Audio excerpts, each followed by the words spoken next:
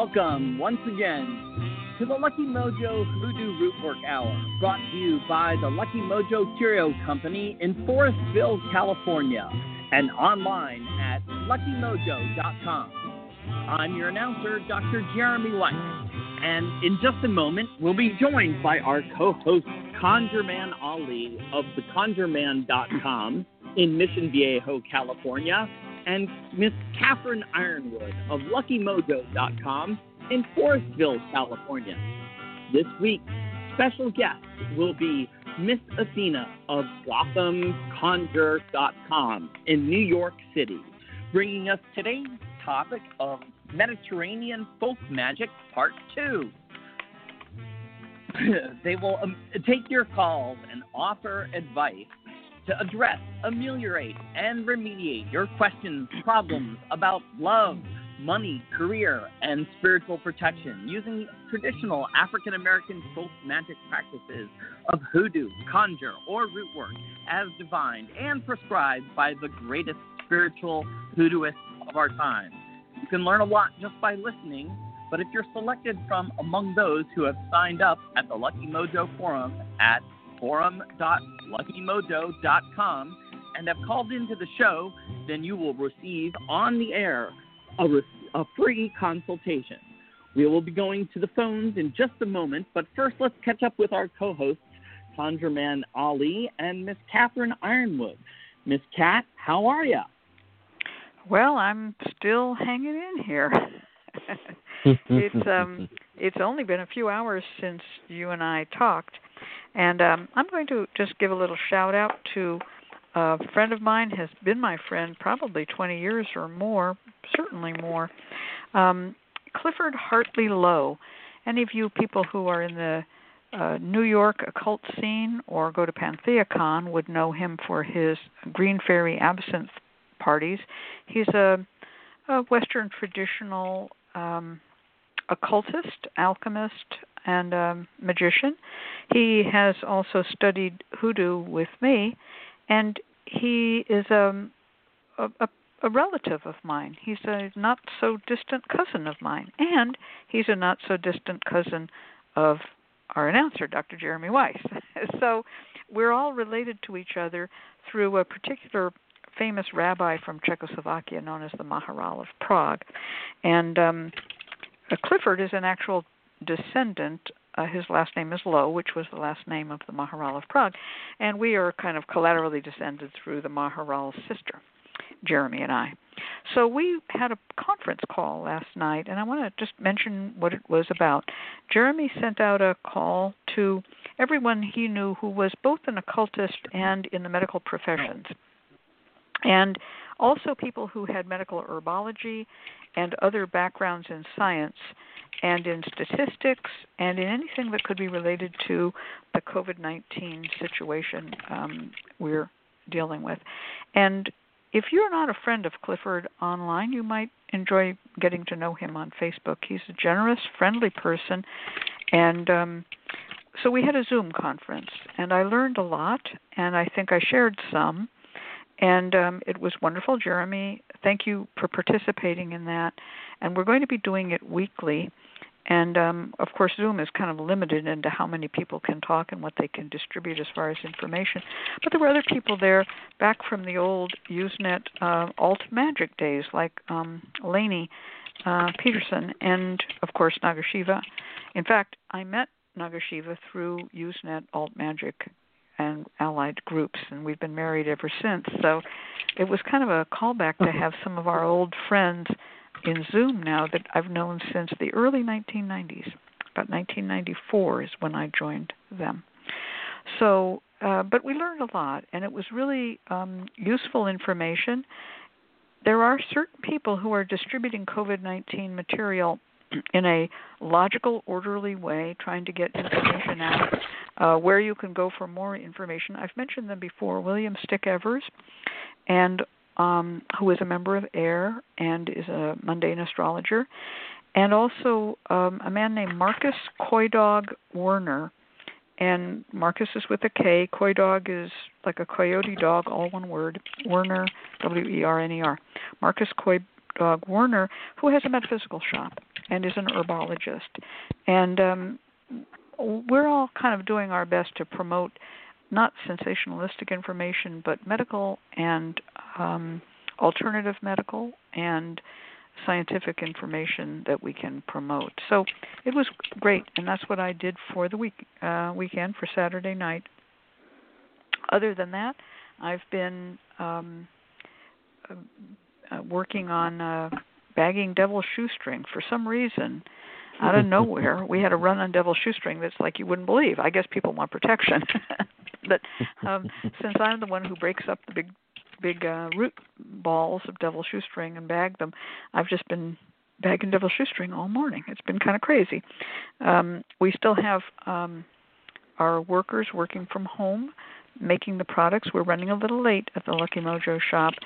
We have 2 to 3 week delay at this point on some orders. Other ones, not so much a delay on making the product, and we may have the products on hand, but the delay is getting someone in to download the orders. And so far that's been kind of cut back. But then on the other hand, orders have been cut back as well. So if you thought about placing an order with Lucky Mojo, please do, because we want to stick this out and we want to be around at the end of this pandemic. We don't want to be one that goes down in the tide. I'll tell you, it's bad. I've just been seeing one shop after another locally, and old internet friends, comic book shops, music stores, metaphysical shops, handicraft shops, art shops. Everything is going under. They're closing forever. And this will leave us with fewer local businesses. More will be done through places like Amazon. But we also see what that has done to us, because that's all stuff made in China. And now look, when the Chinese trade lines are cut, what are we going to get? You know, so we really can use any kind of orders we can get. I'm not desperate. I'm not begging, but I'm telling you that our work at Lucky Mojo has been cut. And I've talked to other people in air. Their psychic readings are down. Candle services are down. And, of course, it's because people have lost their jobs. They've tried to apply for unemployment. And at least here in California, nobody that I know who has applied for unemployment has received any money yet. Now, there may be some, but I don't know anybody. And I know dozens of people who've applied for unemployment. And, it just ain't happening. And so we're not saying spend all your money on candle services or on occult products when you actually need rice and beans and beef jerky and clementines and whatever you're living on, okay? Now you know what I'm living on.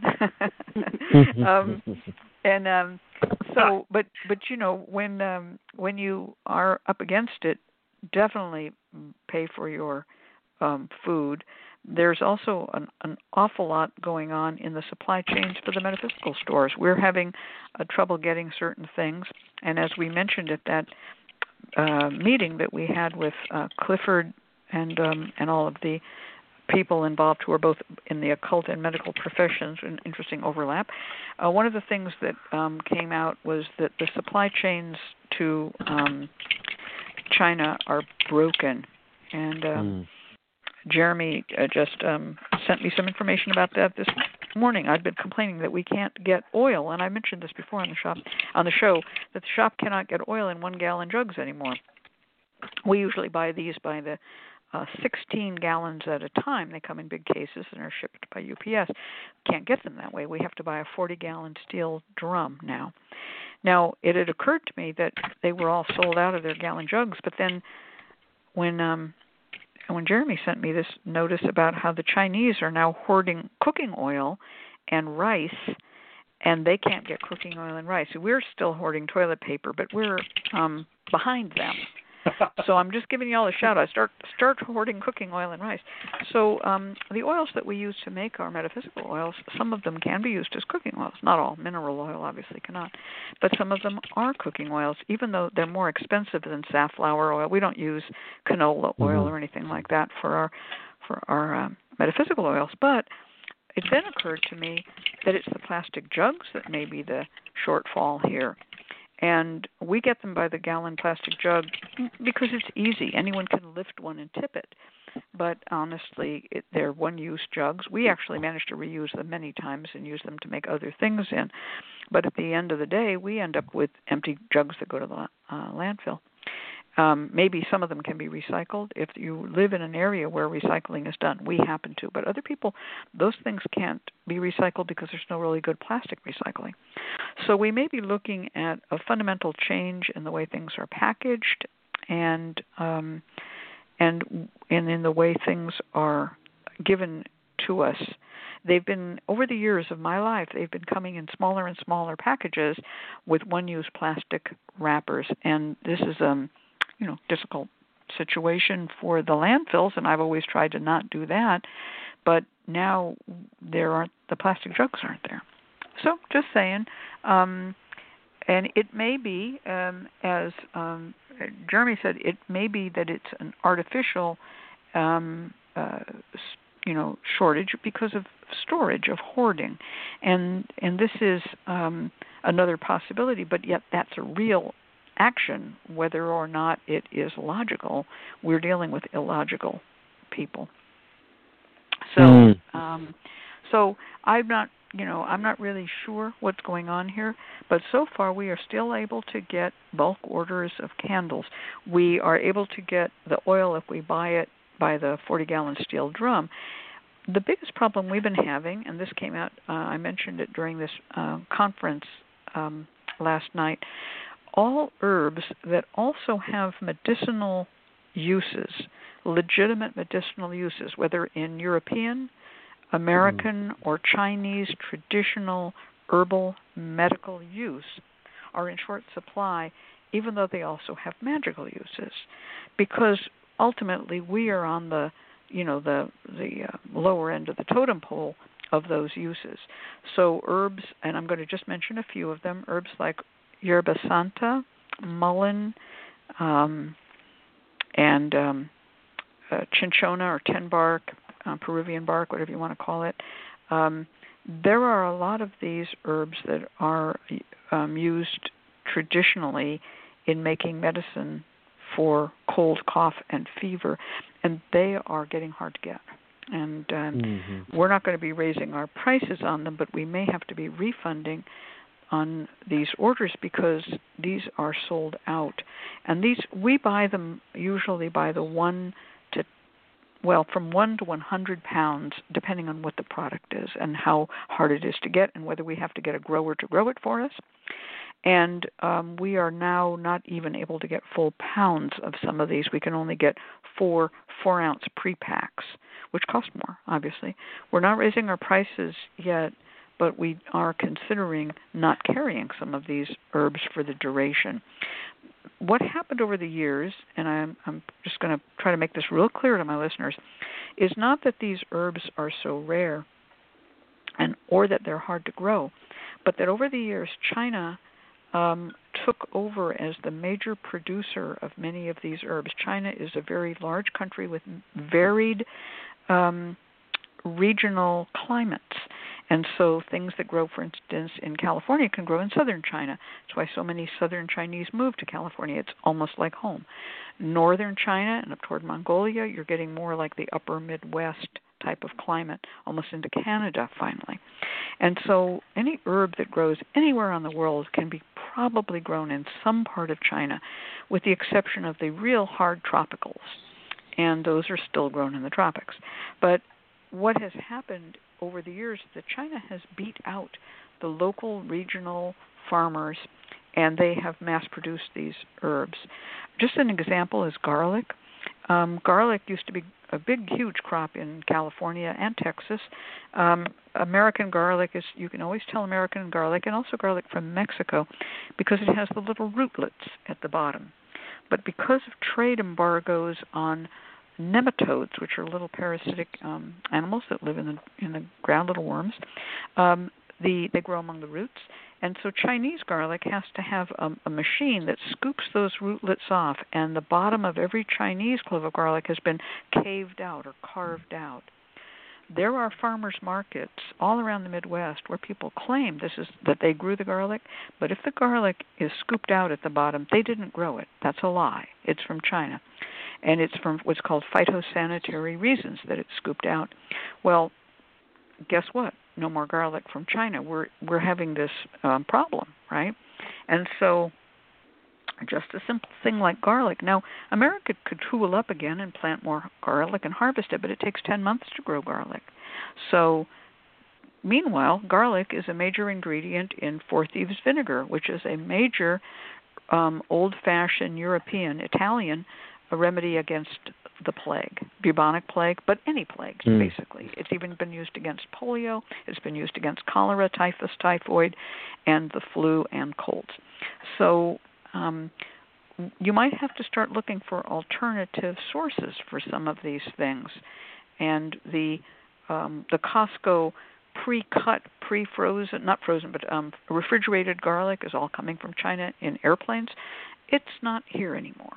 So just keep an eye out for those things in working your magic, because all of the herb and root magic that we do, we're working on last year's harvest, and we may not have a harvest this year, or it may not be able to be shipped to us. I'm not trying to be the voice of doom and gloom. I'm not a Cassandra. Shout out to Cassandra Devers, one of my favorite students I ever had, and a wonderful artist and psychic in her own right. But there is a problem, and I'm just trying to give you a little heads up here. If you can't find something at one metaphysical shop, try another. Okay. All right. That was my how am I doing? How are you doing, Ali? I'm doing well. But you're right. One of the things that where I don't think people are prepared for is that things are going to be different, and not just this month, but for the kind of immediate future and the kind of consequences of, like, let's say lockdown and social distancing ends at the end of April. There's still going to be the effect for months to come, and it's going to affect our supply lines, the way we live. And all sorts of things, and not just that, but also the sort of magical products, spiritual supplies, and everything that is accessible for us. And we've said it on the show over and over again that just as consequential as the pandemic itself is the social effects of it. Well, the conjure, root work, hoodoo, magical work, spiritual supplies, those are all part of the living world. They're going to be shaped. And so, people are going to have to adjust and whatnot. I know that I've certainly adjusted. I'm a little bit more cautious in terms of, like, using the candles I have, just so that I'm like, I have a nice large supply in the works, that I have here. But I'm also like, as I'm doing work, I'm like, I'm not going to just put up 6 candles randomly for one particular working. I'm going to do more jar spells. I'm going to do a little bit more like things that I can have readily available to myself, and that I can make, and use over a long period. So there's a sort of adjustment here, but that's the reality of living magic, right? Of a tradition in which that's shaped by people's lived experiences. Certain things are accessible, certain things are not. Just like, people who immigrate, they have to find new ingredients in a new country. Now we're going to be thinking about new ingredients and certain ingredients that are going to become a little bit harder to get, and how often do we use it and whatnot. So it's certainly interesting times is all I can say. But it is, and I'm going to jump in on that for a moment too, because as you all know, I've been teaching and sustaining 19th and early to mid 20th century hoodoo. My job is to keep that practice current without jumping to new forms or new this or that or the other. That's not my job. I'm just showing and demonstrating and teaching and providing supplies for traditional hoodoo. And one of the things I've noticed a lot with my what I would call my more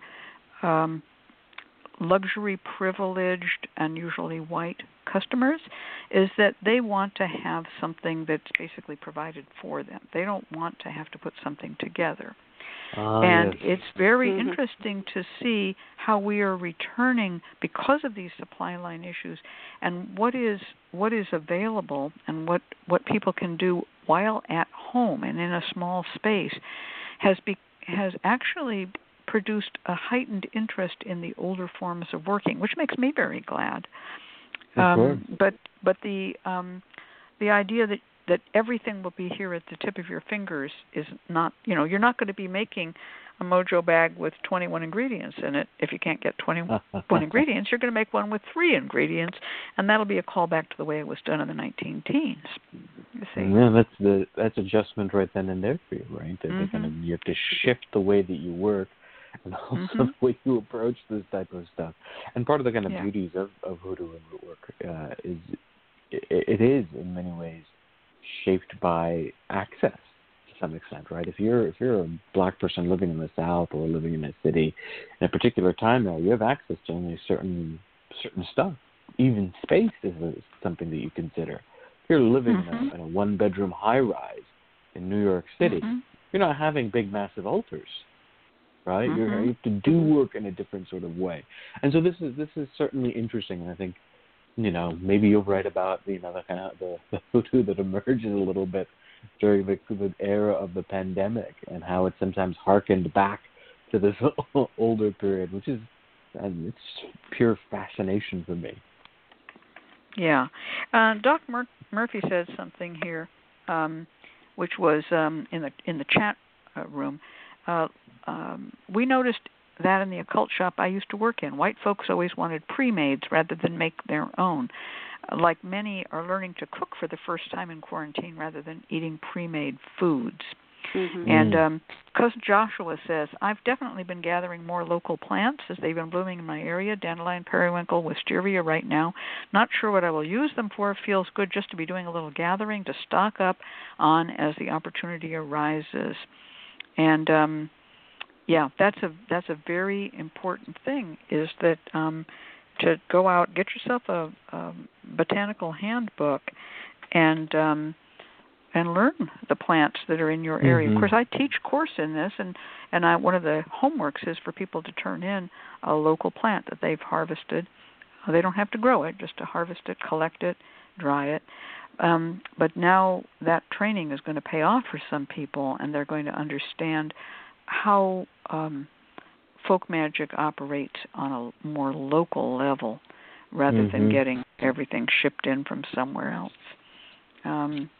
And a Covet Gift number 2 wrote, had an idea, just wanted to mention it. Boosting and blessing face masks, probably only the cloth ones, as liquid damages the manufactured ones. That's true, Covet Gift. Liquid would damage the manufactured ones, but there are other ways to bless something besides spritzing it with a liquid. You can smoke it in incense smoke, which is kind of gets a little particulate matter on it. Well, maybe not so bad. And another way is to put anything that you want to bless under a bowl, and often people will use a glass bowl. These are like glass Pyrex or glass salad bowls, and then burn a candle on top of it. And if you want to really go the whole method that I recommend, you would take a seal, like a Solomonic seal or a seal of Moses, put that under, put the object you want to bless on top, put the turned over glass bowl or glass plate if it's a flat thing, and then burn the candle. And this would not be a vigil light. This would be a little small candle, like a little Hanukkah light or a little 4-inch candle, chime candle, birthday candle, tea light, anything like that on top. And then it's on the seal, it's under the candle. And that's a good way to bless anything that you wish to have blessed. Okay. Wow. And Luminaria Star adds, I have dabbed a tiny bit of tea tree or thyme oil on a mask, and it worked well. Absolutely. And I can also say that mint oil is another one that people use for this, and eucalyptus oil. So there's 4 oils that are used neat, as they say. This would be the essential oil, not diluted. Okay? So those are all good for that.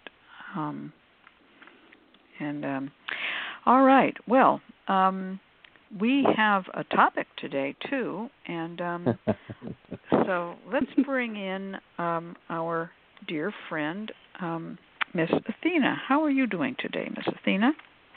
I'm doing okay. It's been a while since we talked. Thank you. It's nice to hear your voices again. In these days of absolute isolation, voices seem to be all we have to keep us company. It's been a really rough time to be in New York City these days. We're on the front line. It definitely has felt very much like a war zone. It's very tense, the atmosphere here. Streets have been empty. People are just isolated, staying home. And the only sound we seem to hear from the outside comes from sirens and helicopters. So it's very unsettling. In fact, I've had to mute my line twice on the show already because there are ambulances screaming by. And there's not like there's traffic they need to avoid. So it's just very unsettling. And it's a tough time. We had a little bit of good news in the last couple of days where they said that the death rate has actually slowed in the city.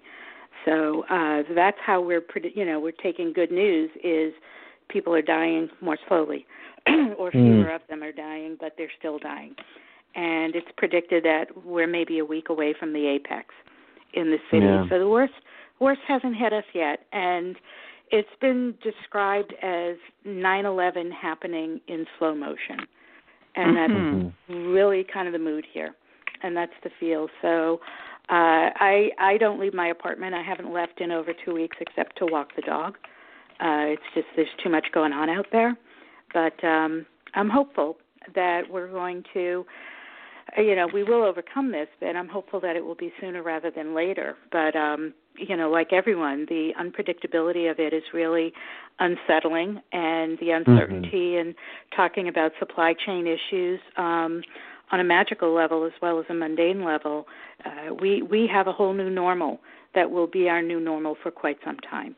And we have to adjust, scale back, simplify, whatever we need to do. And I'm looking at that as kind of the blessing in all of this is that we have a chance to really reflect on ourselves and our lives and what's important and how we go about things in a way that wastes very little and takes the fullest advantages of what we do have available. I've been doing a lot of research on Mediterranean herbs and their multivariate usage, so that there's a whole number of different ways that the kind of herbs that we're familiar with in Mediterranean magic can be used outside of their primary form and their primary purpose. So I was very excited to uncover some new ways to look at traditional workings. And when we get to our free spell, I'm going to talk about how we're able to utilize those in the time of coronavirus to help sort of restore a little bit of our sense of strength and vitality physically as well as psychically, because we've all taken quite a toll in this pandemic already.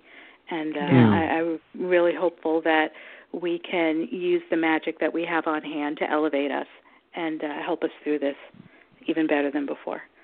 Yeah, that's what we're here for. Well, thanks for filling us in on what's going on in New York. It's we get pretty grim news out of there, and I'm glad to hear it's lightening up a little bit.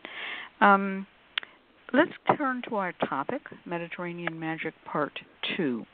So Part 1 was on April 5th, 2020. Was it? No, that's today is April 5th. It was in June. I believe it was June last somebody year. Put in the wrong note. Sorry, I'm reading it right off the chat log, and it was wrong. That was today. So he said, find Part 1 here, and he put down the thing for Part 2. Hopefully, he will give us Part 1 very soon if he finds it. Do you remember the date that we did Part 1? I believe it was sometime in June of last year. June of last year. Okay. Now he's saying, I'll fix, I think it was June 26th, 2019. Well, please, that's what he thinks. Please post the link there, Nagashiva, for everybody to have it, and he'll fix it later in the chat log. Sorry about that. All right, so this has been not quite a year, and we're doing Part 2. Well, I'm just going to turn this over to you, and because I know you have a lot of information and material prepared for us. So just take it away and talk about Mediterranean folk magic. Sure. Well, in our last show, we did quite a bit of discussion about things like the evil eye, so there's no need to revisit that. It was its own topic. But we did mention that we wanted to talk more about Rue, because we were in the vein of protective magic, and Rue is certainly something, it's native to the Mediterranean, and it's used very pervasively for protection against malevolent energy, but also for warding off illness. And we did want to bring that topic up today. And one of the things that I looked into for Rue is how it's applied in as an herb, but also symbolically. We know that as an herb, it's used across the Mediterranean for protection. It can be used as an herb in the Mediterranean version of a Mojo bag. It's also used in the Catholic Church.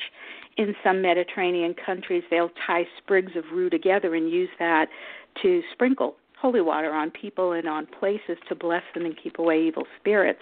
So that's kind of how it became known as the herb of grace, which I think is a very lovely way to look at rue. But what is particularly interesting in contemporary Mediterranean magic is the use of rue as a symbol, its image. And I'm speaking specifically about the special charm from Italy called the Cimaruta. And we have an image of that in the photo gallery for the show. Cimaruta means sprig of rue. And this is a pendant that you see all across Italy to ward off the evil eye, but to ward off just malevolent energy. It's always made of sterling silver, and it's used primarily by women. And it has the 3 sprigs of rue, and on the ends of it there are other charms like a moon, symbolic of Diana, because it's protective of women, particularly in childbirth.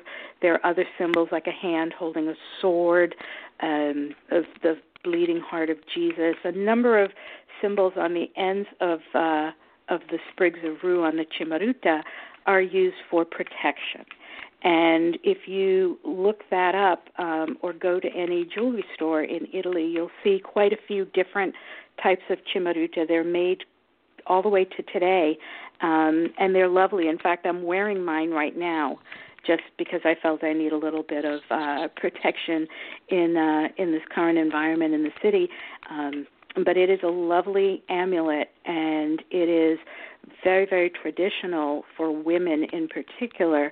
For men, what we see a lot of in Mediterranean magic as far as a protective amulet are things that tend to be more sort of phallic or sexual in nature, like the mano fico, the hand with the thumb in between the first and second fingers, the double-horned hand.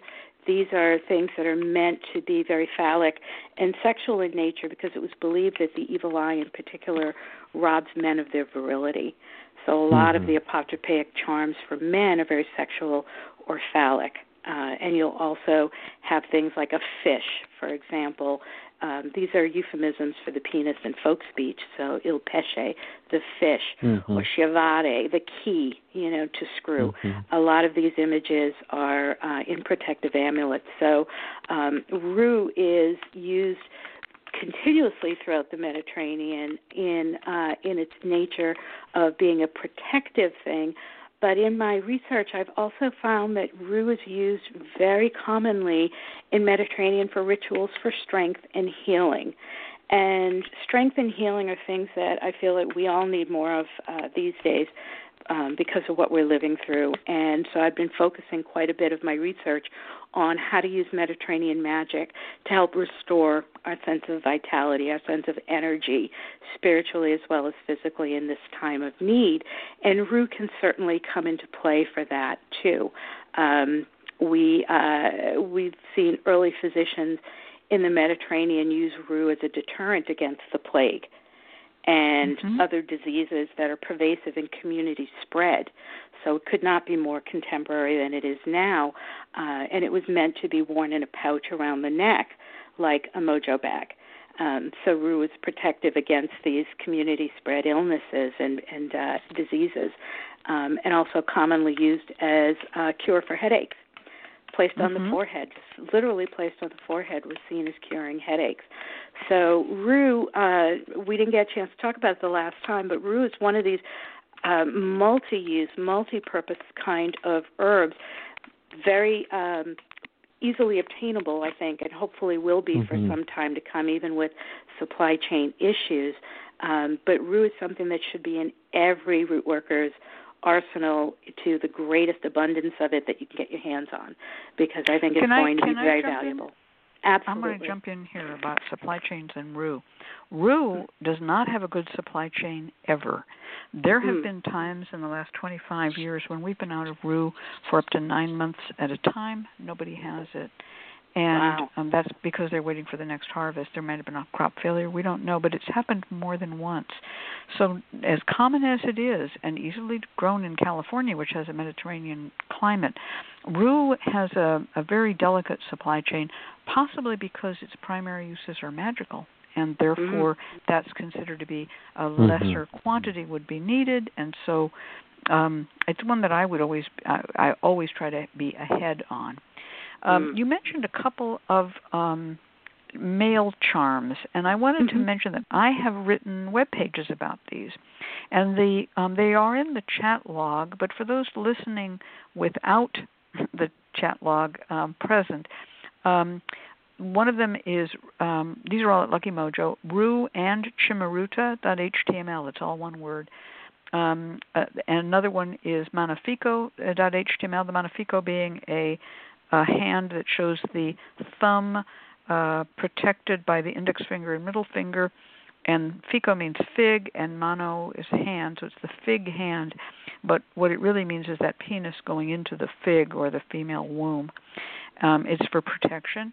Another one is a mano cornuto, which is the horns, not the single Italian horn, but the double horns, which has unfortunately been associated with heavy metal and with some Texas sports team hook'em horns. I don't know, and I don't care, because really it's an ancient indigenous Italian protection spell that's used to keep the evil off of the phallic member. So I just wanted to put those shout-outs that there are web pages on these if you want to see pictures of what they look like, and learn more. Okay, on we go. Go ahead, your turn. Okay, the other one that I wanted to talk about a little bit more in depth, we started the last time, it didn't get very far, is Dittany of Crete. And you talk about rare. This is extremely rare. In fact, it's protected now by European law, so it does not become extinct. It's very popular in Mediterranean magic. It's native to Crete, most commonly associated with love spells, but it's also used in healing and protection spells too, and I want to talk a little more about that.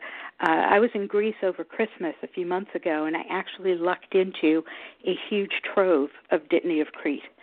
And funny enough, it was at the airport on my way home at a little Greek herbal shop. And so I bought up every last bag of it I could find, and I've been using it in my love work for clients, but also using it for healing and protection spells. And it's got a long history in that regard.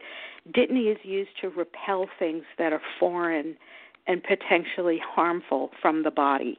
That's the belief of it. Aristotle himself said that the wild goats that lived in the mountains of Crete would seek out Dittany to heal themselves after being shot by arrows, because it would actually physically expel the arrow from their body. And so it's that drawing out thing. It was used to draw out splinters. It's been applied to snake bites to draw out their poison.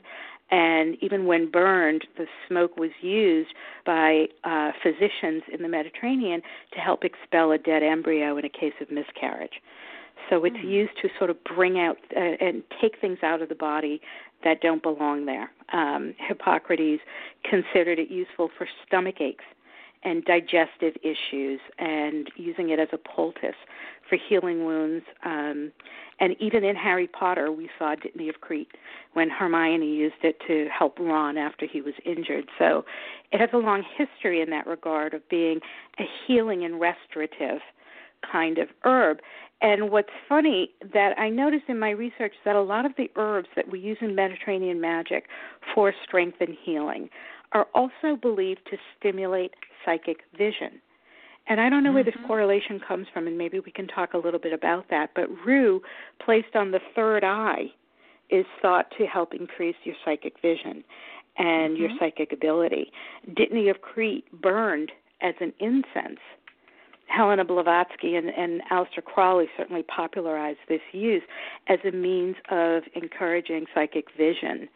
And so I found it very interesting that these multi-purpose herbs, rue is protection as well as healing, Dittany of Crete for love as well as healing. Both of them are also seen as stimulating psychic vision. So you talk about multi-purpose herbs. This is kind of a holy grail of purpose for these particular kinds of herbs. And I found that very, very interesting, that psychic vision seems to go hand in hand with strength and healing and protection. Well, we have a question in the chat room, so I'm going to address it here verbally. Dr. Sweet said, some say basil is the American dittany. True or not? Not true. And Luminaria Star mentioned, no, it's related to oregano. So oregano and basil are related. Let's just talk for a minute about herbs. The mint family is a large family with many herbs that have aromatic and medicinal properties.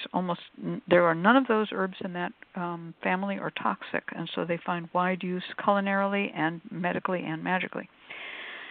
So rue is from the orange family, not related to Dittany of Crete. It's actually the named plant from which the entire orange and lemon family gets its name, the Rutaceae. So put that off to one side.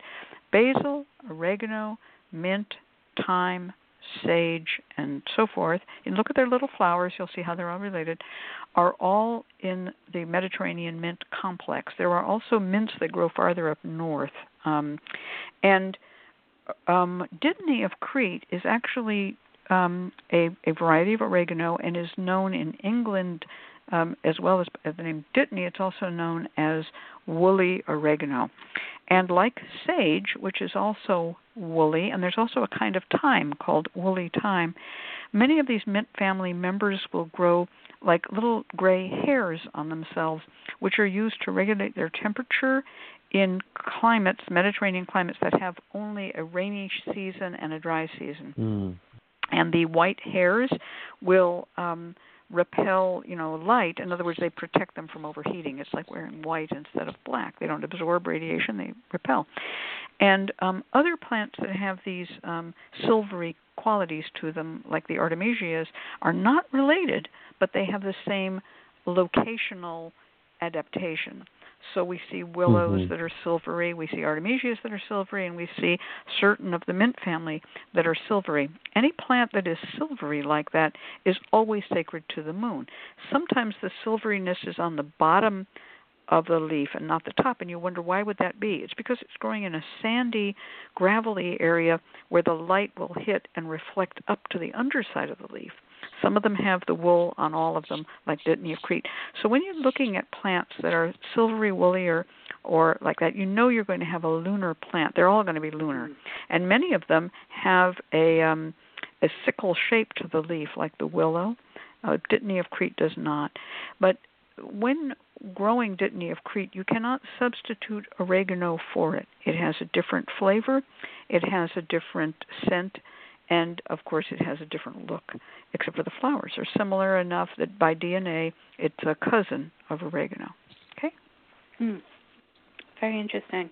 Yes, Dittany of Crete is considered the herb that's dedicated to Artemis, and she's represented by the moon. So all of that that makes perfect sense. That's very, very interesting, and I find it fascinating how herbs have these lives that seem to go on, and they can touch a number of different situations and a number of different opportunities too. One thing that I've really found interesting in Mediterranean folk magic, something that doesn't get a lot of love in the press when it comes to folk magic in this region. When we think about it, it's over eclipsed by things like the evil eye charms and even Rue. It's the use of carnations. And carnations are one of my favorite flowers. I've always been drawn to that spicy scent. I had them growing in the flower box outside of my bedroom window when I grew up. So I have a lot of affection for carnations. And they're used primarily in hoodoo, in a lot of different folk magic traditions around the world for love. And they're said to have originated, that they sprung up from the tears that Mary shed as she followed Jesus on his path to his crucifixion. And so it is associated with a mother's love, that kind of purity of love. Red carnations for passion. Certainly its association with love is hereditary to a number of folk magic traditions, but it also has a very strong Mediterranean tradition for strength and valor. And the name in Greek, dianthus, means divine flower, flower of the gods. And its history goes back 2,000 years to ancient Egypt. The Greeks dedicated it to Zeus, who's known in Roman mythology as Jupiter, the king of the gods, and he's associated with strength and victory. So these attributes are associated with this flower as well. It's the official flower of Spain. It's official flower of Sicily, and it's also associated with St. Peter. He's the road opener. We know he's the one who has the keys to the heaven, to the kingdom of heaven. But he was also a very powerful healer. In the stories, he is said to be so powerful as a healer that even his shadow can heal. And so carnations have taken on this symbol of healing and strength. And in fact, St. Peter's feast day, June 29th, which will be coming up in parts of Italy, it's known as Carnation Day. And so it's very heavily associated with the removal of obstacles and the healing and propelling people along their way. We know that in the 1600s, the famous botanist and physician Nicholas Culpeper called carnations, quote, the great strengthener of the heart and the head. And in ancient Mediterranean folk healing, carnations were used to fight fever and influenza, strokes, epilepsy, other nervous conditions, and head disorders. And Pliny the Elder said carnations cure migraines and heart palpitations. So here we have that strengthener of the head and the heart. And so this is a very powerful ally to use in spells and rituals for healing, for strength, physical and psychic, for places and situations where you or your clients need to be supported physically, emotionally, etc. So carnations are a wonderful addition to those types of rituals. In ancient pharmacies, interesting to note that the most popular product was carnation milk, which was obtained by distillation. And in France, it was particularly seen as being beneficial to treating eye problems, and that you would rinse out the eyes with carnation milk. And by the way, the brand name Carnation Milk, the evaporated milk, has nothing to do with this tradition. I was hoping it did, because what a wonderful story that would be. But that was a random association. The founder of the company saw the name Carnation written in a tobacco shop window and thought it was a lovely name and named his company Carnation. So it has nothing to do with this. But spiritually, Carnation Milk, as a healing agent in ancient Mediterranean pharmacies, was something that was the number one product that was used. And today, carnations are used in Mediterranean magic for love, of course, but to promote strength and energy. And typically you would take the dried petals of a carnation and put them in a Mojo bag that you would wear around your neck. You can use them on incense to burn it and use that smoke to smoke the person who's ill, or even use carnations as a flower, a living flower, in the room of a person who is overcoming illness after surgery, etc., because it promotes health and healing. And And it also, once again, here we have that psychic vision that if you burn it as an incense, put it on a piece of charcoal and burn that as an incense and breathe in that smoke, that it's said to actually promote psychic vision as well. So once again, that multi-purpose aspect of this particular Mediterranean tradition carries on. So that I found very interesting. That's very interesting. Carnations, for those who are unfamiliar with them, are variously scented, but the wild carnations smell almost exactly like the herb called cloves, and which is a more tropical plant. Cloves have a long use in Jewish folk magic, from which they've been transferred into, English sticking cloves in hams and making pomanders by sticking them in oranges and so forth. But in Jewish folk magic, cloves are burned to get rid of the evil eye. And this is interesting to me because, of course, unless someone had a willing Jewish trader who was going to bring cloves up into Europe, which did happen, the carnation in England had some of the transferred information about the scent of cloves. And so carnations were used in sick rooms to get rid of sickness because cloves get rid of evil, right? The clove plant. And they are not related. It just is a scent similarity between the clove flower bud and the carnation. The clove bud looks like a little, what's called a rose head nail. When you hand make nails, you can use a little stamping device at the end. You make what's called a rose head, and instead of a flat nail like we have in modern nails. And so the individual cloves were called nails of clove. And they were used to symbolize the nails by which Jesus was crucified. And so the red carnation and the cloves had a symbolism relating to the suffering and passion of Jesus. Very interesting. Yeah. We use cloves in Greek magic for divination as well. If you want to find out who it is that has put the evil eye on you, you stick a pin into the bottom end of a clove and light it over, you name it for someone that you think may be the culprit. You light that over a flame, and if it pops or makes a noise, that is the person. But if it just burns to ash with no noise or no activity, that is not the person, and then you move on to do another one to try and identify who it might be. That's very similar to the Jewish way, in which you would take cloves, and you can actually, instead of putting them on a pin, you literally string them on a safety pin. And you put like 5 of them on a safety pin, and as many pop, that's how bad the evil eye is. Interesting. If none pop, no evil eye. It's like a scale. It's like a thermometer for how many pop.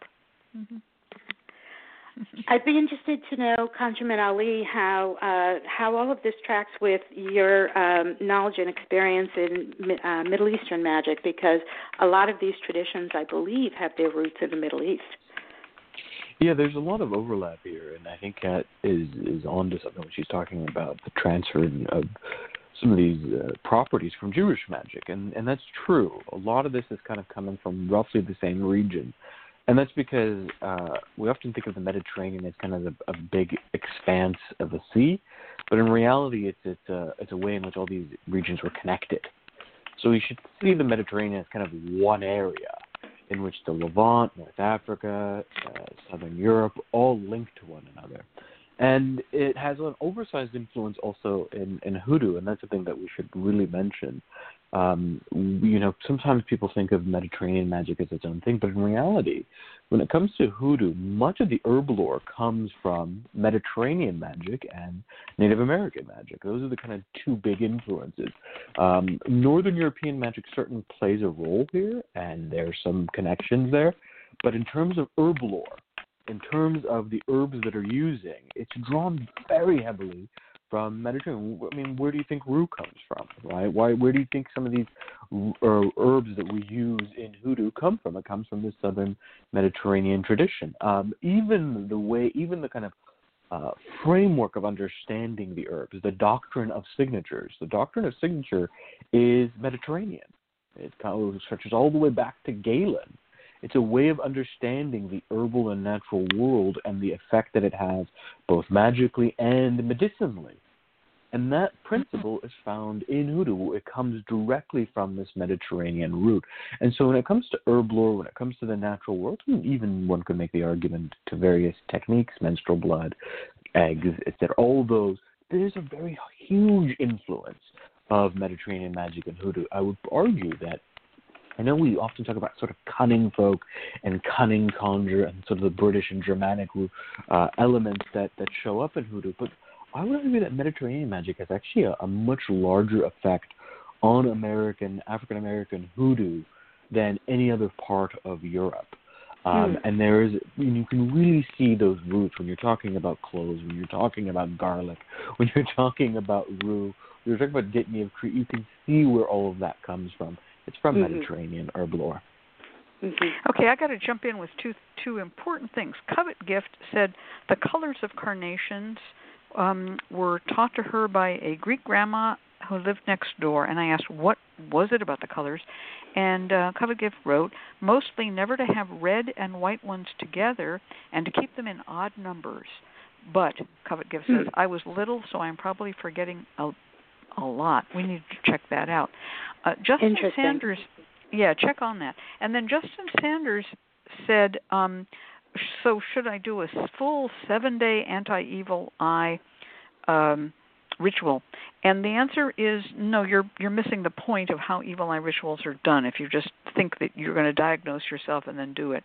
Evil eye is diagnosed, and when it's diagnosed, the amount of healing and curing that needs to be done is usually done and wrapped up at the same time as the divination. So I would recommend for you a book called The Evil Eye by Frederick Elworthy and another book called Wet and Dry, The Evil Eye, a case book by Alan Dundes. And those will explain how this works. But in my family, my so-called Sicilian grandmother used the very common dripping of olive oil method. Yeah. You drip the olive oil, you can see if the eye is there or not, and then you clean it off, and then you drip it again until the eye is not there. There's no 7-day ritual. It might take, and my grandmother saying, oh my God, the evil eye was so bad, and the child was crying so much, we had to do this all afternoon before we got a perfect bowl, and then it's done. It's done. And so the evil eye is not the kind of thing that requires some sort of giant occult ritual. It's done in the home, usually by women. And though there are men who will take it off too, but not this often. Does that agree with what you think, Athena and Ali? It does, yeah, absolutely. It is a process that you go through, and it can take time. Sometimes just the first time you do it, it works. Sometimes, as you say, it can take all afternoon, all evening. I've done this ritual that's lasted into the next day. But once you get that clarity, that clear signal that it's done, it is done. It's not something that you have to repeat.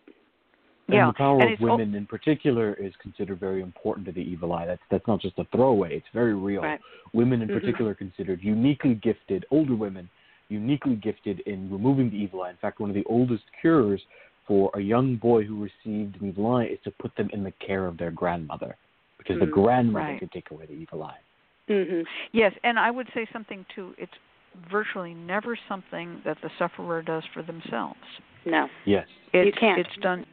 Yeah, it's done in the community, and there are some cultures in which it might be match heads or charcoal instead of the olive oil version. There are many versions of this, but then afterwards, the person is given a charm or can purchase a charm to wear as an apotropaic charm. But the cure itself is always done by an older woman, as far as I know. Exactly. Can I make one very quick comment on the red and white carnations that we heard in the chat room? You do not put them together because red is for passionate love. White is always in reverence of God. And you use that for spiritual purposes, for purity. So you do not mix the sexual and the divine. That's why you don't put red and white together.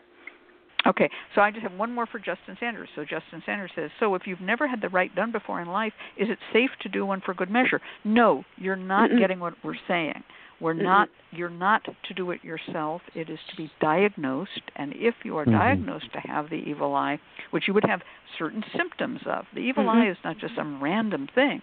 If you don't have the symptoms, you'll come up clean, and when it's diagnosed, it will be cured. But it is not something that you do. It's neither safe nor not safe. It's just a waste of your fucking time. And no healer would ever do it on someone who's asymptomatic. It's just that clear. They would never agree. My grandmother taught me the healing arts, and she would never do it, and I would never do it on somebody unless we knew that there was a very good chance that they were affected. Right. The first part of the not rite a prophylactic. The first part of the rite is the diagnosis. Yes, perfect. It's not a prophylactic. Every different kind of folk magic cannot be equated to every other kind. An evil eye is its own very strong. It's a huge, Middle Eastern and Mediterranean cultural tradition that has so much built into it. Study those 2 books. You'll learn a lot, Justin. Mm-hmm. Okay. We're going to take a client, yes, and so we're going to turn this over to Jeremy a little late. Go ahead, Jeremy. The Lucky Mojo Hoodoo Rootwork Hour with your host, Catherine Ironwood, and ConjureMan Ali, and this week's special guest, Miss Athena, will be right back. Support for this program is provided by the Lucky Mojo Curio Company in Forestville, California, and located online at luckymojo.com, and by the Association of Independent Readers and Rootworkers, AIR, a directory of ethical and authentic conjure practitioners located online at readersandrootworkers.org, and by the Crystal Silence League, a free online prayer service of the Association of Independent Spiritual Churches, located online at crystalsilenceleague.org. Now it's time to go to the phone and speak with our first client who wishes to remain anonymous.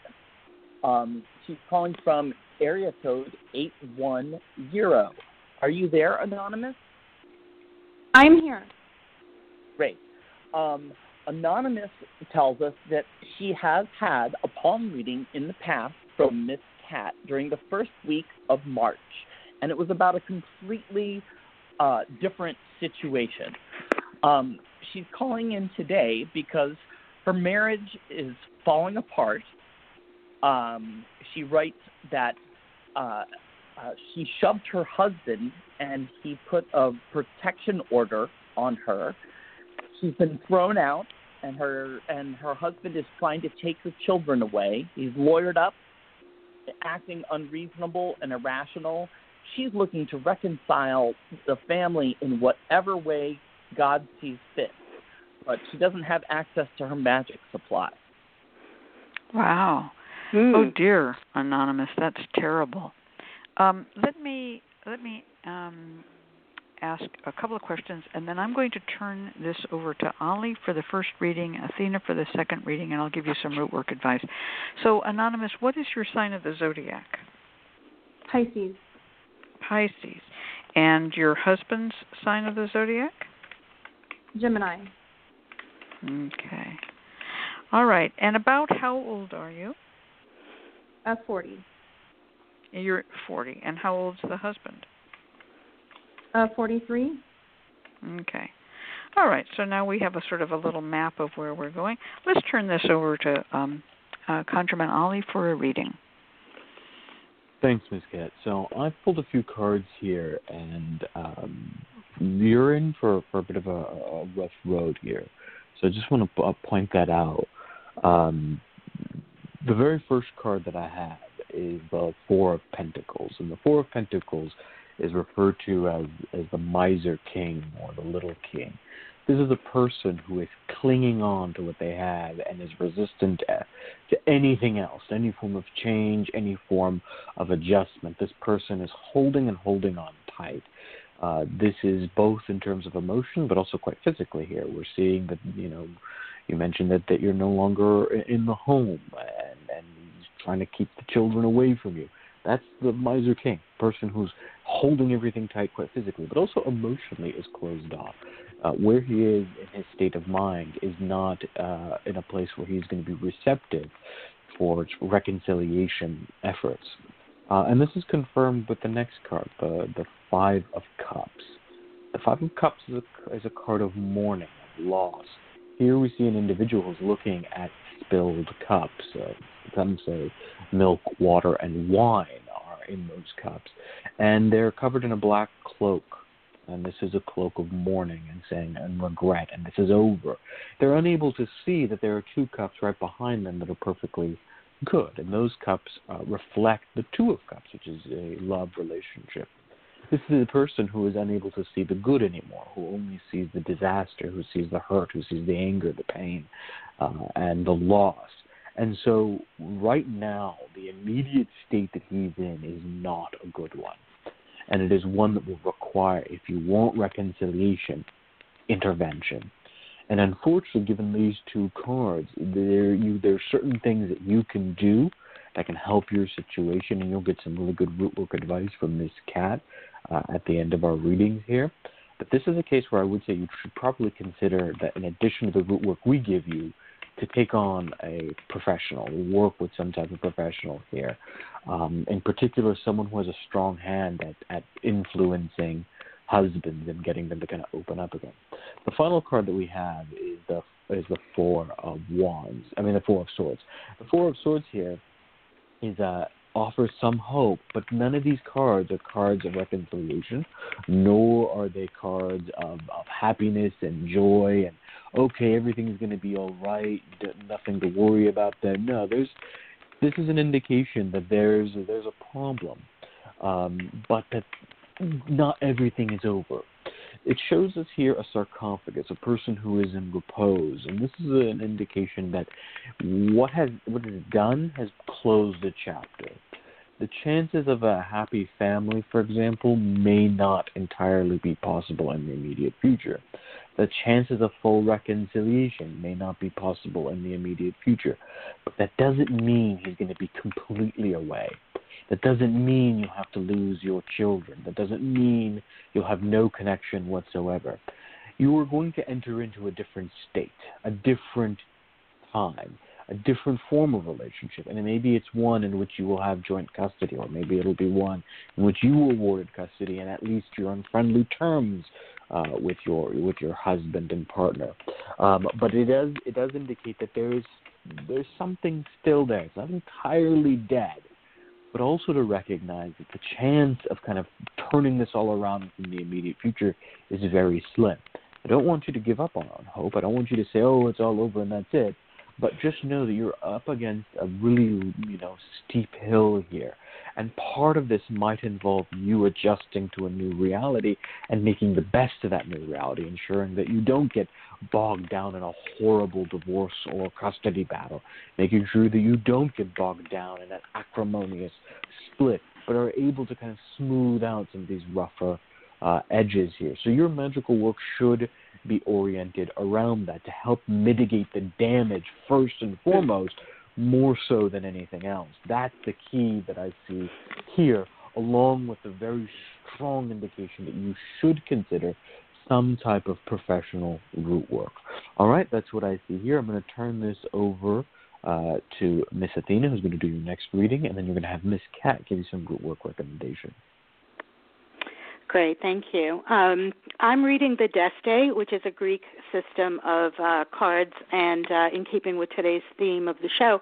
And very similar to what Conjurman Ali was saying, there's some real difficult times ahead here. What I have for you is a series of cards that show the queen here is Tattaret, Tattaret. She is the queen that represents marriage, family, all of the things that you're trying to preserve in your relationship. And she is standing next to the card of the Tomb, which is about an ending. So we see that this is the thing in the reading that is most at stake here, which is the status of your family situation, and you're trying very desperately to hold on to that.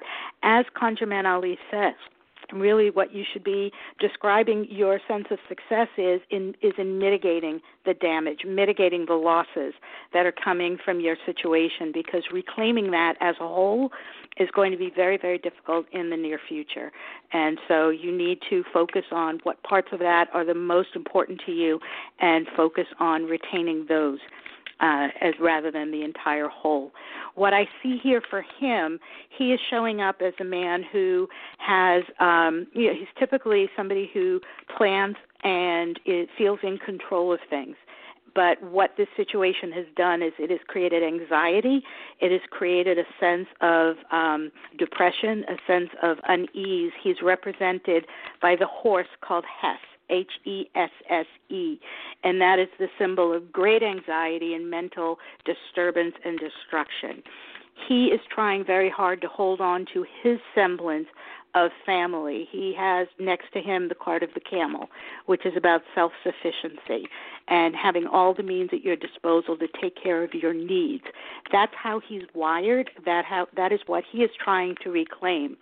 So it feels that he's acting less out of a desire to hurt you and more out of a desire to protect and maintain control over what he believes his family order is.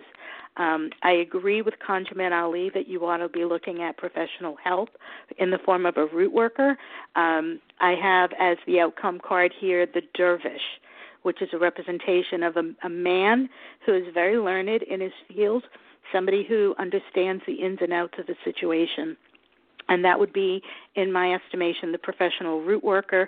If you can find a man or somebody who's very adept at understanding male psychology and working with men to try and get them to behave and think in a way that is desirable, that's going to be instrumental in you gaining some success. But your success is going to come in baby steps, so prioritize what you want to preserve and go forward in that fashion. Okay? That's what I see for you. Okay. So these are very difficult cards, and I feel, in particular, having the Tomb and the Four of Swords in the two readings was very similar. Mm-hmm. I happen to know you, and I happen to know a little bit about your family situation, and this may be something that is not remediable. One of the things that I know about you and about this situation is that the two of you are from different cultural backgrounds, although both American. But there is a breaking point which might not be healed because of this. And I'm very sorry to hear that this all happened. And I'm going to offer you some root work advice for cleaning yourself preparatory to seeing a root worker who might help you, because I don't feel that I can give you a spell that's going to bring your husband back, not with that card reading, that's doubled by two different readers. So I would like you to consider what you did. You said you did an act of, I guess we would call it assault or violence, and a restraining order, a personal protective order was put up against you. You have to really face God on that one. There's no way I can snap my fingers and say, oh, it's undone now. So first of all, I would like you to do some bathing and cleansing and ask for forgiveness. And what I'd like you to do is make a little bath tea with the following herbs. Rue, which we mentioned before. Rue is used for healing of all types, and it's also used for keeping off evil. I would like you to put hyssop in, because hyssop is if you have committed a sin, you ask for forgiveness. And I would like you to put sumac berries in, which is a Native American plant that's used for what's called mercy of the court. And that is a good choice, as far as I can see, of just 3 herbs. There are others that you might want, but I'm not looking at this point for to bring back love. I'm just looking for you to get clean. You could use lemongrass if you wanted to add a 4th herb to it. And you could use Epsom salts as a salt base, because it's for cleansing, or just plain salt and Epsom salts mixed together. But in any case, you can take this bath and make it as complex as you want, but those first 3 herbs are what I would use. make a tea of that and bathe in it. I want you to have a Bible with the 51st Psalm, and I would like you to recite that Psalm. If you want to go a step further, and some will do that, you can take the 51st Psalm and write it with an ink pen, very small, on paper, or the relevant portions of it on paper, and soak that paper in the water that you're going to bathe in. So you're bathing with the Psalm, we would say. And so after you've done that, I'd like you to seek out a root worker. You have to consider some contrition here. And you might want to start, if you're going to work for yourself, with a little sugar or honey to try to sweeten him back. But I don't see much hope in it, I'll tell you the truth, because none of the cards showed that he would be amenable to being sweeter. So I think what you need to do is to consider what you've done and go through the straight and narrow gate of dealing with the court situation, because that's really where you're at right now. The conditions that cannot, you can't turn back time. And he's kicked you out and is trying to take your children away. He has lawyered up. Well, your use of the phrase lawyered up is a colloquial phrase, but it indicates a certain state of mind. He has a lawyer. You need a lawyer. You must have a lawyer. To lawyer up is a kind of contemptuous phrase saying we're not going to talk anymore, and it may have come to that. Deal through the lawyers, and you will need a lawyer, and for that lawyer you will want deer's tongue herb, and you will want some Little John to chew or court case root. And I would that's what I would recommend for you, is to go to the next stage, because I don't see how you're going to be able to bring him back given the readings that we have. Don't give up on it, but the readings simply say you may have to go to the next step. Deer's tongue is for an eloquent lawyer. Little John to chew is to prevail in court. Does anyone else have anything to add to this? Yeah, I was going to say the state of mind he's in. There's a great deal of anger there and resignation and very clearly, closed off. So any type of work that you're going to do, I would also recommend something to cool his rage, his anger, and to kind of open him up a little bit. So start with Psalm 45, which is really good for that, and work your way to Psalm 46. Eventually, if you get a root worker who works on your behalf, and you're able to at least mellow things out, so it's not as kind of tense, and you're able to be in one another's presence, you can actually affix him with the oil or anoint him with oil that has been prayed over with Psalm 45 and 46, and that can help with this to a certain degree. But yeah, you need to calm the tempest, the rage first and foremost, and you need to make sure that you're helping to mitigate the damage. And I love the addition of sumac here. I hadn't considered it, but it's really the right exact here, because not only is sumac good in sort of legal cases to bring mercy, but it also has a great way of kind of making, all right, shit's hit the fan, let's make sure it's not too bad. Sumac has this way of kind of regulating, of bringing things down, which is nice, so I think it'll be really good here. Yeah, I love that. Yeah. Okay. I would also suggest, if I could, just quickly, in your honey jar, his anger is geared towards protecting the children, as opposed to anger at you and trying to get back at you and being vindictive.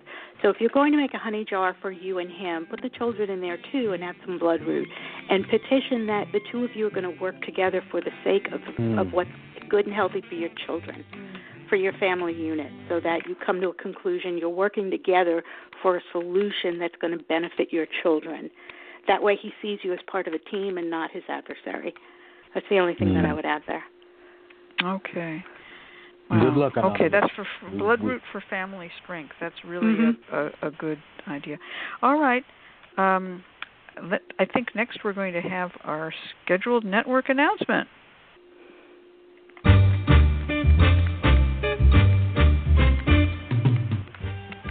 The LMC Radio Network is a media alliance whose excellent shows include The Lucky Mojo Hoodoo Rootwork Hour with Catherine Ironwood and Conjurman Ollie, Sundays 3 to 4:30.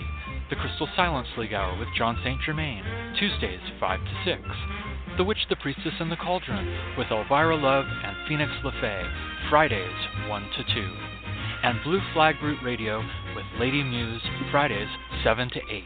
All times Pacific, add 3 hours for Eastern, sponsored by the Lucky Mojo Curio Company in Forestville, California, and online at luckymojo.com.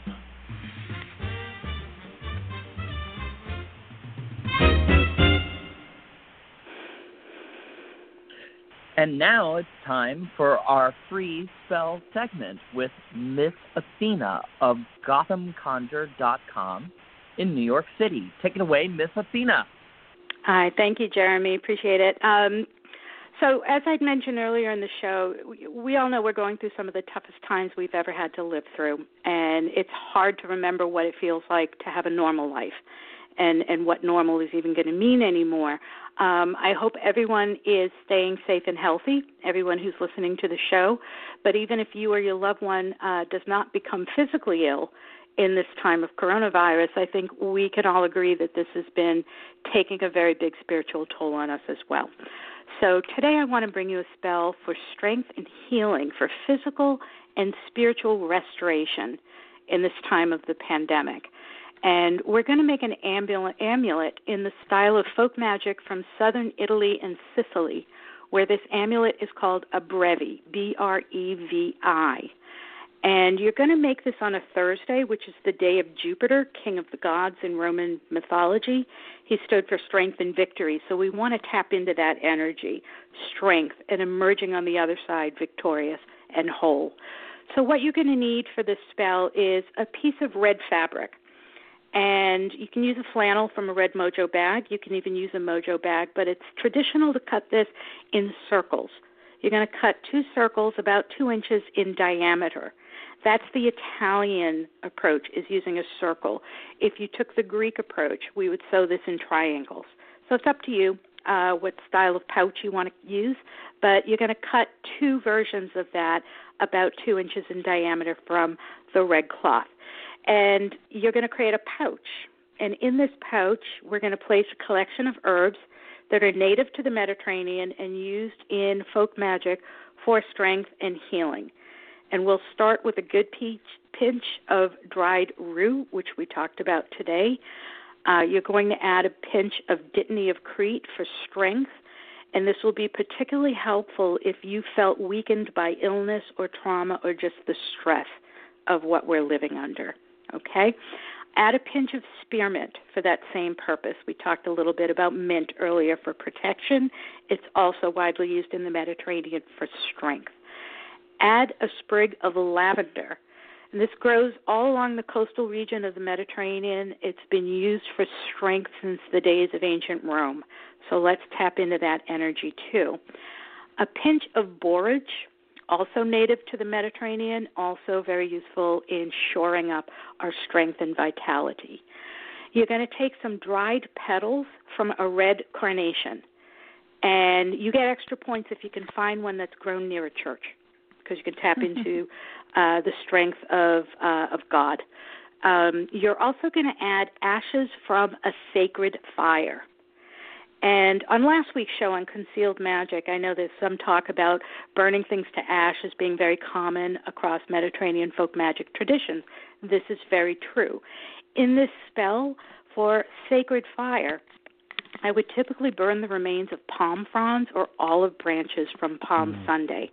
And today is Palm Sunday in much of the Christian world, but most churches are closed, so it's going to be hard to find palms. So an alternative to this would be to write out a psalm on a piece of paper and burn that to ash. And for this spell, I particularly like Psalm 77. This is a helpful psalm for restoring strength, particularly the lines, I call to remembrance my song in the night. This is my infirmity, but I will remember the works of the Lord. Surely I will remember the wonders of old. That's about restoration. And I think that's a beautiful statement to add to this particular spell. So write out those lines on a piece of paper, burn it on incense, and put the ashes into your brevi. And you're also going to take a small piece of red coral. And red coral is in danger of extinction, so this is entirely optional, but it's certainly available, and it's very traditional in Italian magic to strengthen you and help dispel any weakness. So find a piece of red coral. Extra points if you can find it in one of those protective symbols of the mano fico or the double horns. Anything like that that's going to add an element of protection here. Alternatively, if you don't want to use red coral, you can add a small medal of St. Peter. And as I said, in the book of Acts, he was considered a very powerful healer. So he could be petitioned for healing and strength in your spell. Okay? And you're going to sew it up in a circle or a triangle, whichever shape you're using. Wear it against your skin. Tuck it in a bra, pin it inside your underwear. Do it the way you would a regular Mojo bag in the Hoodoo tradition. But this is using very traditional Mediterranean folk magic to strengthen and restore you during these stressful and uncertain times. So that is my spell for you today. Wow, that's wonderful. I'm going to add something about the little circle. Mm-hmm. In my book, The Art of Making Mojos, there are a number of small mojos that are made in the form of a circle, and I think there's even a picture of one that's sewed in the form of a heart and one in the form of a circle. So this has entered African American culture probably through contact with North Africans and Mediterranean people. And there are a number of these. So for those who think that a mojo can only be made in a bag, this is a mojo, but it's just a... Now, I have a question. What does the word brevi mean? That's a very good question. That's an Italian word. Does it mean brief or small? I mean brief? I think it means small because it is meant to be small. It's meant to be hidden. It's meant to be undetectable under clothing. So I am going to actually look that up online while we're speaking. That's a good question. Okay.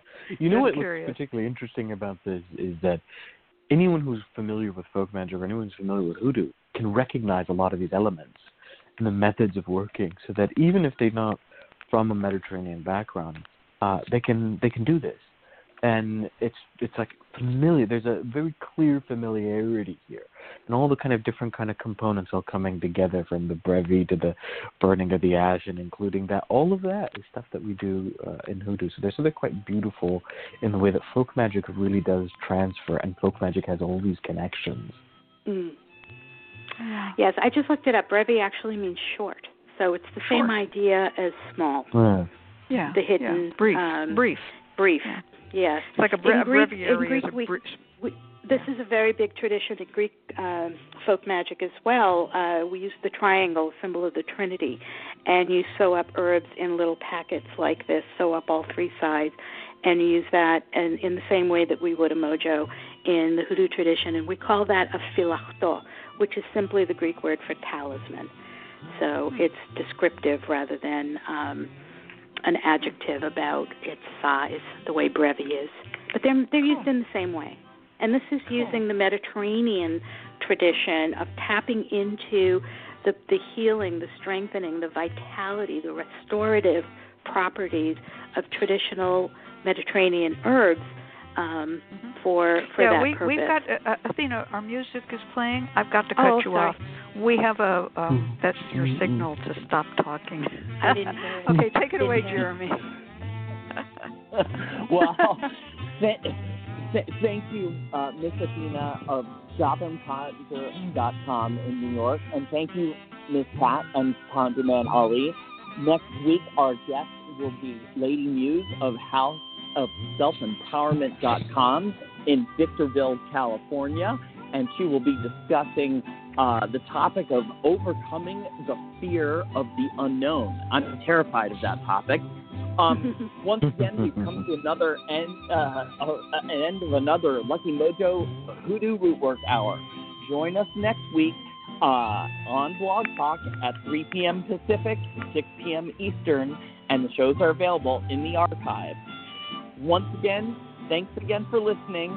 The Memphis Jugs Band will be playing the Jugs Band Waltz, and you will hearing the familiar strains and recognizing the wonderful music that goes along with the theme of the Lucky Mojo Hoodoo Rootwork Hour. All right. Thanks, Jeremy. Well, everybody, keep safe. We'll be back next week from our private little quarantine rooms. And in the meantime, if you can order from your local shops online, whichever shop they are, do try to keep them in business, try to help. And we'll see you all absolutely same time, same place next week. Good night. Good night. Good night, everyone. Good night.